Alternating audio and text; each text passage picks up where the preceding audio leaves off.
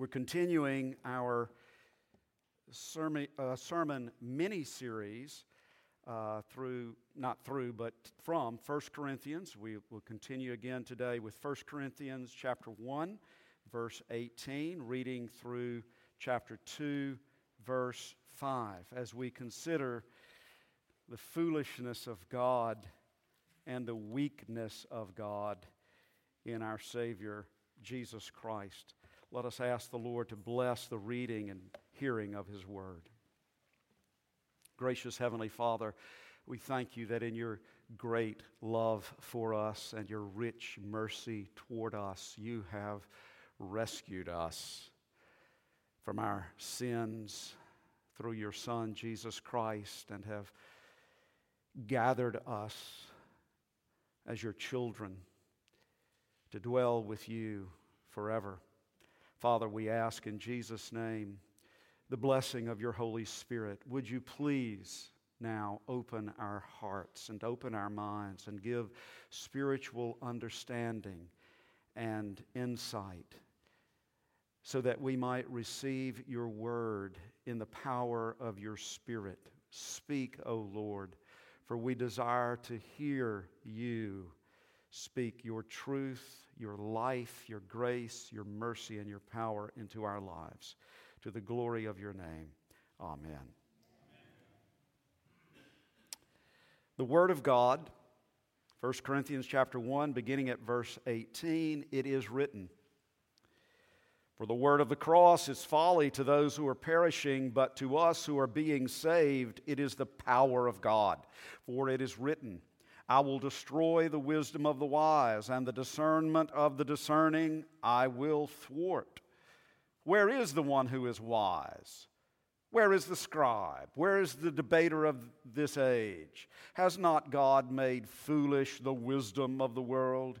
For since in the wisdom of God the world did not know God through wisdom, it pleased God through the folly of what we preach to save those who believe. For Jews demand signs and Greeks seek wisdom, but we preach Christ crucified, a stumbling block to Jews and folly to Gentiles. But to those who are called, both Jews and Greeks, Christ, the power of God and the wisdom of God. For the foolishness of God is wiser than men, and the weakness of God is stronger than men. For consider your calling, brothers. Not many of you were wise according to worldly standards. Not many were powerful. Not many were of noble birth. But God chose what is foolish in the world to shame the wise. God chose what is weak in the world to shame the strong. God chose what is low and despised in the world, even things that are not, to bring to nothing things that are, so that no human being might boast in the presence of God. And because of Him, you are in Christ Jesus, who became to us wisdom from God, righteousness and sanctification and redemption, so that, as it is written, let the one who boasts boast in the Lord. And I, when I came to you, brothers, did not come proclaiming to you the testimony of God with lofty speech or wisdom. For I decided to know nothing among you except Jesus Christ and Him crucified. And I was with you in weakness and in fear and much trembling, and my speech and my message were not in plausible words of wisdom, but in demonstration of the Spirit and of power, that your faith might not rest in the wisdom of men, but in the power of God. And now unto Him who loves us, who has freed us from our sins by His blood, to Jesus Christ be all praise, honor, and glory forever and ever. Amen. For the word of the cross is folly to those who are perishing, but to us who are being saved, it is the power of God. Throughout this passage, the Apostle Paul contrasts foolishness or folly with wisdom, and weakness with power. Foolishness, wisdom; weakness, power. And he does this in a very surprising, ironic kind of way. Now, ordinarily, we would expect the Scripture to speak of human folly and God's wisdom, human weakness and God's power. But as we've seen the previous 2 weeks, it is just the opposite. In this passage, Paul contrasts the wisdom of men with the foolishness of God, the power of men with the weakness of God. In the last 2 weeks, we've seen that the foolishness of God is wiser than men, because on the cross of Christ, in the death of Christ, God reconciled His justice against sin with His love for sinners. No human wisdom is able to do that. On the cross of Christ, in the death of Christ, the honor and the integrity of God's perfect righteousness was upheld, and the generosity of His undeserved mercy was lavished upon sinners. No human wisdom in the world is able to conceive of such a marvelous salvation in which the holiness of God and the love of God, the righteousness of God and the mercy of God, the wrath of God and the grace of God are united in a perfect harmony. They come together in perfect unity on the cross of Jesus Christ. That is the foolishness of God, which is wiser than men, revealed in Jesus Christ crucified. And the weakness of God is stronger than men, because the Son of God took upon Himself a human nature, flesh and blood, without sin, and yet gave Himself up unto death. And on the cross of Christ, in the death of Christ, when Christ died, the power of death was defeated and destroyed by the weakness of God in Christ.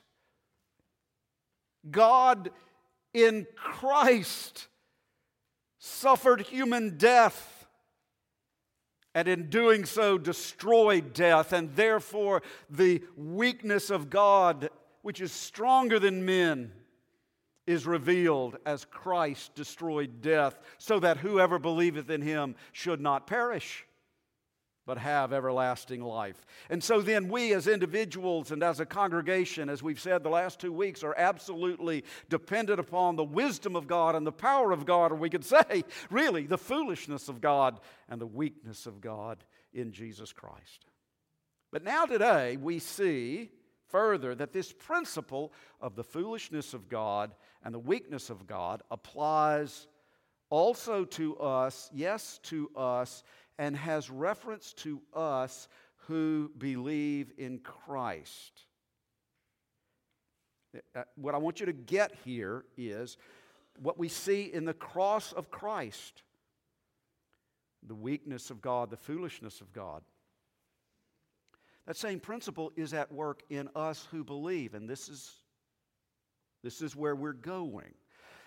Verse 26, consider your calling, the calling to faith, the effectual calling to faith in Jesus Christ. Not many of you were wise, according to worldly standards. Not many of you were powerful. Not many were of noble birth. But God chose what is foolish in the world to shame the wise. God chose what is weak in the world to shame the strong. God chose what is low and despised in the world, even things that are not, to bring to nothing things that are, so that no human being might boast in the presence of God.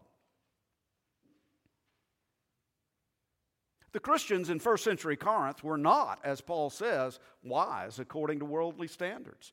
They were not the esteemed philosophers of the city. They didn't have a reputation as the outstanding leaders of the city, nor were there many among them who were powerful according to worldly standards. They didn't have political power. They didn't have economic power.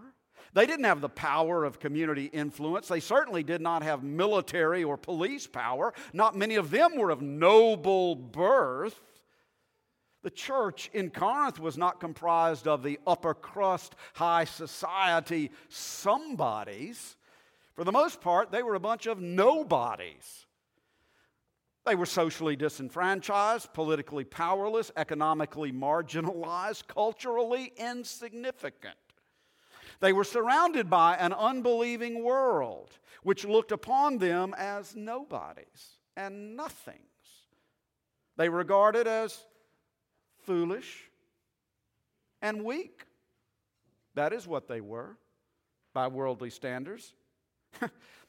That could be discouraging, couldn't it? Why would God have called them? What does Paul say? Paul says that this is, in fact, the way that God, in His foolishness and weakness, has always worked in order to accomplish His purposes for His glory. Now, there's a deep, deep biblical principle at work here.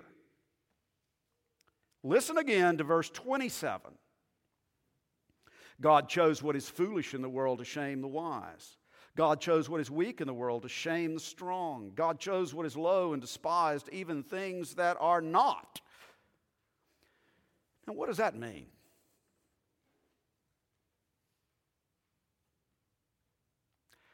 I'd like for you to go with me now on a little walk through the Bible. For example, when the world was full of wickedness and God decided to destroy it, what means did God use to preserve and renew His creation? He chose one man out of the whole human race, Noah, together with his family, and told him to build an ark. How seriously did the unbelieving world take old Noah? Weak and foolish. How about the foolishness of that boat? How about it? When God later revealed His plan to form a particular covenant people for Himself out of all the nations of the earth, what did He do to bring the blessing of salvation to all peoples? He chose one man, an unknown man, Abram. Called him out of Mesopotamia to go to the land that He would show him. God promised Abram that He would make of him a great nation through whom all the nations of the earth would be blessed. Indeed, that Abram would be the father of a multitude of nations, and that his offspring would be as numerous as the stars of the sky. The only problem was that Abram's wife, Sarai, had been barren all her life and was at that point already beyond the age of childbearing.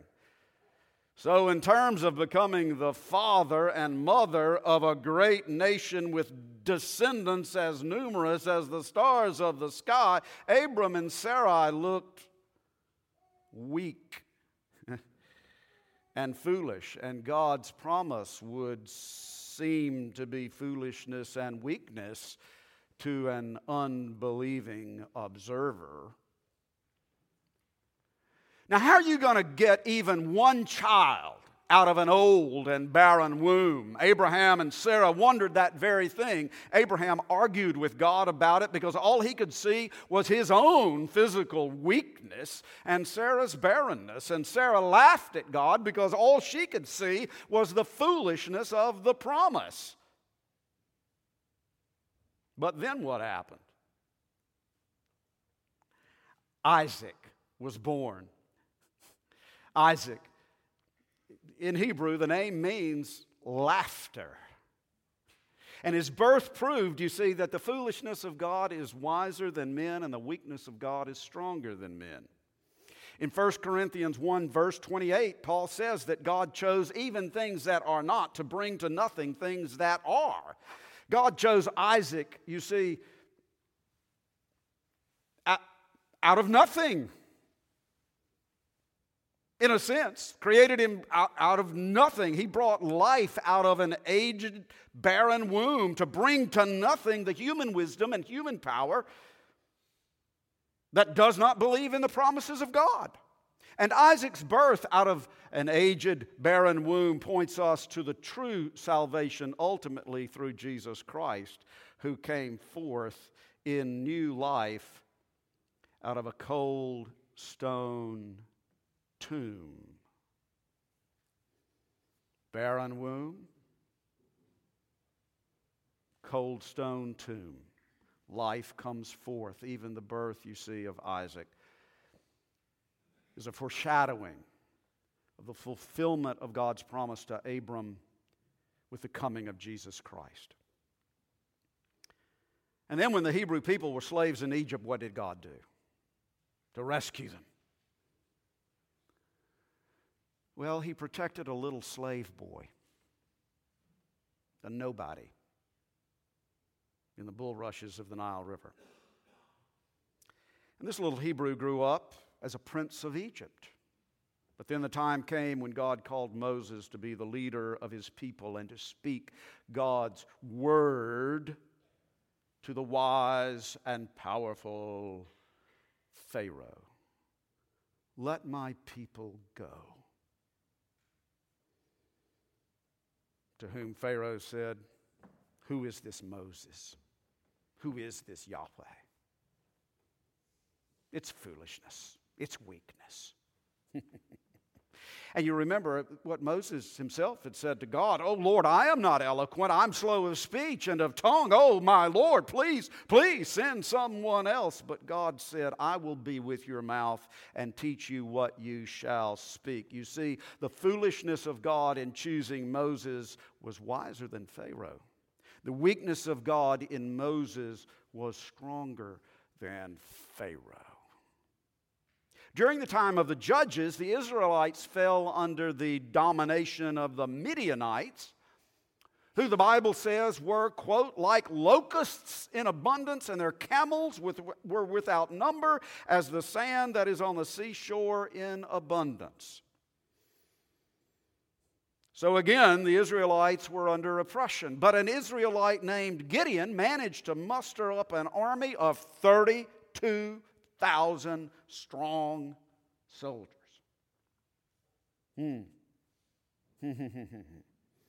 God didn't want his people to boast in their own strength or to trust in their own power, so God reduced Gideon's army of 32,000 down to, get this, 300. That was God's battle plan. Foolish, weak. But the outcome of that battle proved that the wisdom of God is wiser than men, and the weakness of God is stronger than men. And then do you remember who the greatest king of Israel was? Was he tall and strong, as King Saul had been? Was he the firstborn of Jesse's sons? When the prophet Samuel had seen Jesse's first 7 sons, he asked, "Are all your sons here?" And Jesse replied, "Oh, well, you know, there's the little one, but he's out keeping the sheep." In other words, I mean, you know, you don't want to see him. Samuel sent for him and anointed David as king of Israel. Foolishness, weakness. And remember when the little shepherd went out to fight the champion of the Philistines, Goliath? David wore no helmet, no shield, carried no sword. He had only a sling and 5 smooth stones. By the way, that's because Goliath had 4 brothers. And Goliath mocked him. Remember? What are you doing? You're going to fight me? You got to be kidding. This is a joke. This is a joke. Because David appeared foolish and weak, but David proved that the foolishness of God is wiser than men and the weakness of God is stronger than men. Now, do you see? Do you see it? Are you getting it? Over and over and over and again, and it's all pointing to Jesus. You can say that louder if you want to. You see how this biblical theme continues on, builds up until it comes to its greatest revelation in Jesus Christ, born of a poor peasant girl, living a life of relative poverty and obscurity, ultimately dying as a condemned criminal on a Roman cross, derided as a fool, rejected as a weak man who could not save himself.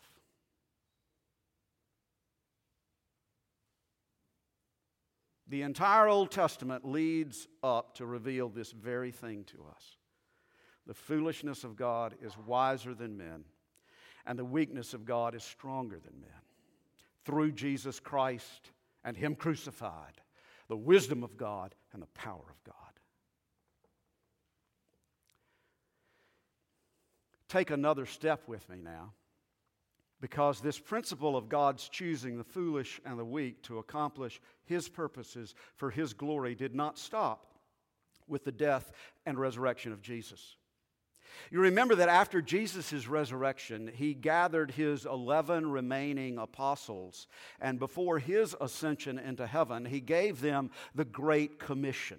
Go and make disciples of all nations, baptizing them in the name of the Father and of the Son and of the Holy Spirit, and teaching them to observe all that I have commanded you. Now, what exactly was Jesus saying?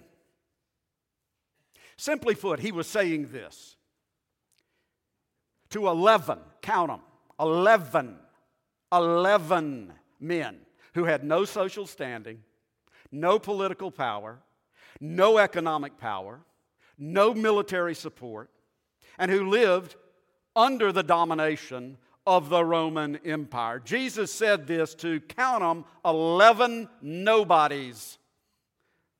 Go, conquer the world. Bring people of all nations into submission to my kingship. And here are your weapons: word, water, wine, bread, and the power of my Spirit. Now go to it.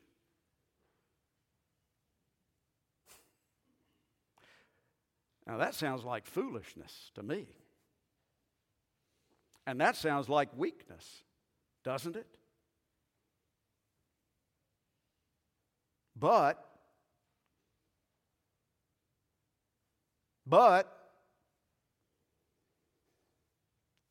here we are. Here we are. 2,000 years later, on the other side of the globe, worshiping Jesus Christ as the King of Kings and Lord of Lords, while Caesar's body is dust and his soul is in hell.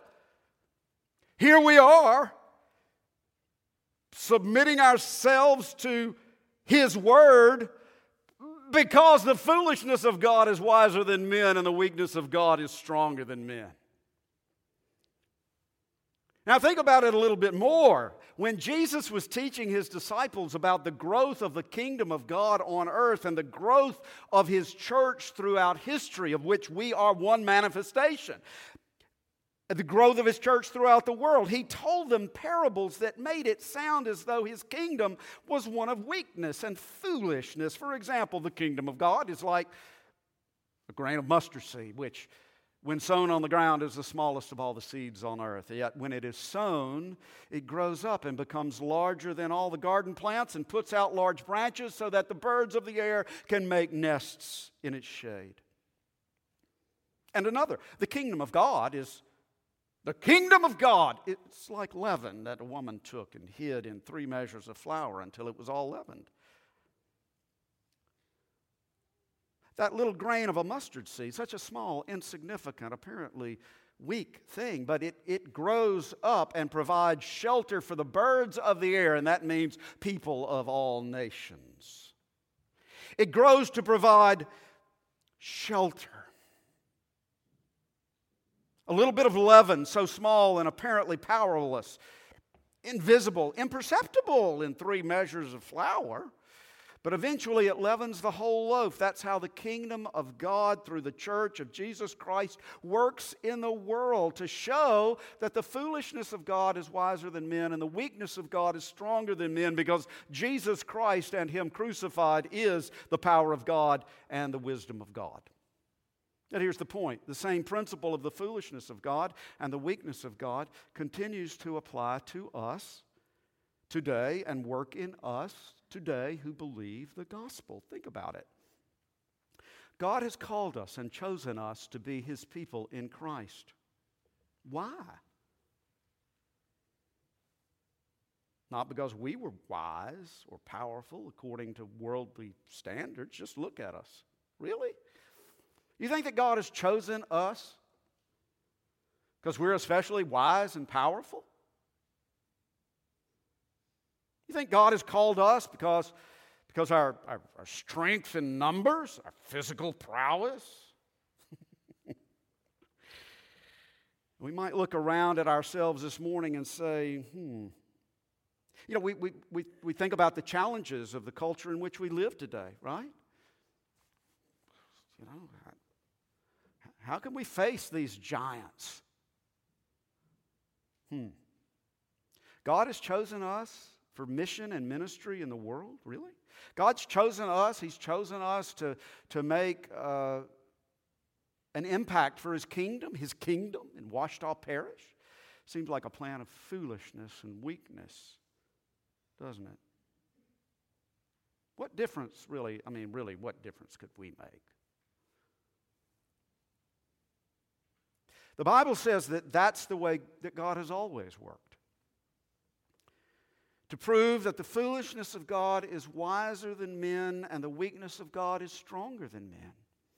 Because Jesus Christ and Him crucified is the wisdom of God and the power of God. And God has chosen us in Christ because He wants to show forth Jesus Christ. He wants to show forth the power of God and the wisdom of God through us, who appear to be foolish and weak in the world. That's God's way of working. It's always been God's way of working, to choose that which appears foolish and weak according to the world, in order to accomplish His purposes for His glory. It is the way of the cross, which is the way in which God really makes His wisdom and power known in the world, the way of salvation for all who believe. Let's take one more step and apply it personally to our lives.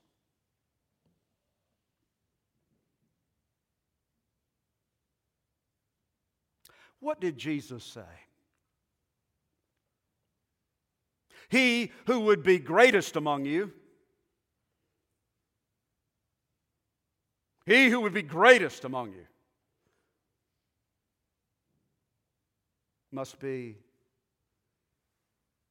the servant of all.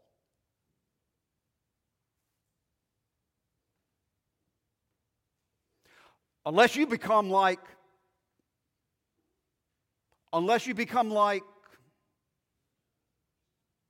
little child.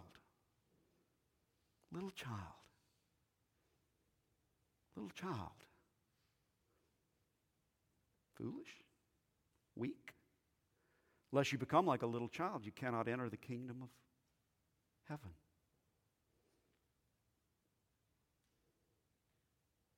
He who would be first among you must become the last. You see, it's the principle of the cross. The principle of the cross, the wisdom of God and the power of God, it's just stamped on every page of this book. And it is to be stamped on our hearts. And think about how countercultural that is in this culture in which we live.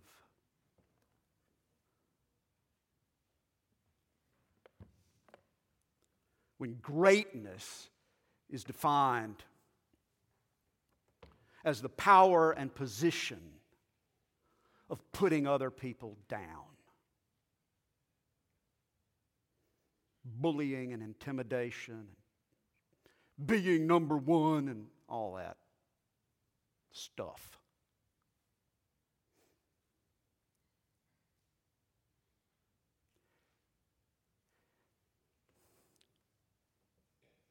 That's the wisdom of the world.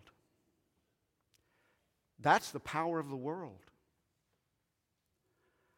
We're not going to get anything done for the sake of the kingdom of God if we buy into that and follow that. We're called to another way. It's the way of the cross. It's the way of laying down our lives for one another for the sake of Jesus Christ. It's the way of decreasing so that He might increase. It's the way of Jesus Christ Himself, who, though He was equal with God, did not consider equality with God a thing to be grasped, but emptied Himself, made Himself nothing, taking the very form of a servant, becoming obedient unto death, even death on a cross. Therefore, God has highly exalted Him and given Him the name that is above every name, that at the name of Jesus every knee should bow in heaven and on earth and under the earth, and every tongue confess that Jesus Christ is Lord. And that pattern of His life is the pattern that God has been revealing throughout Scripture, and it is the pattern of the cross which is to be emblazoned upon our hearts and expressed in our lives in order to show forth the wisdom of God and the power of God, which appears foolish and appears weak, in order that no one may boast in the presence of the Lord. So, my beloved, as we begin this new era in our congregational life, marked by worship in this new sanctuary, let us remember that our only foundation is the foundation of Jesus Christ and Him crucified.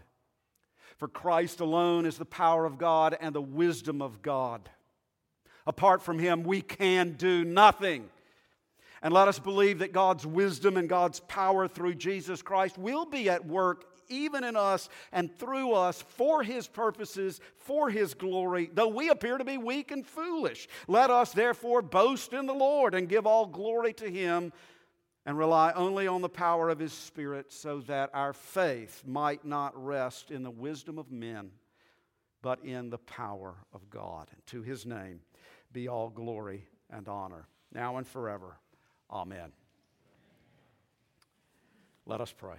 Our gracious Heavenly Father, we thank You for the glorious gospel of Your Son, Jesus Christ, Your wisdom, Your power, and the wonderful way in which You have chosen even us to share in the life of Your kingdom in union with Your Son, Jesus Christ. Grant us grace, we pray,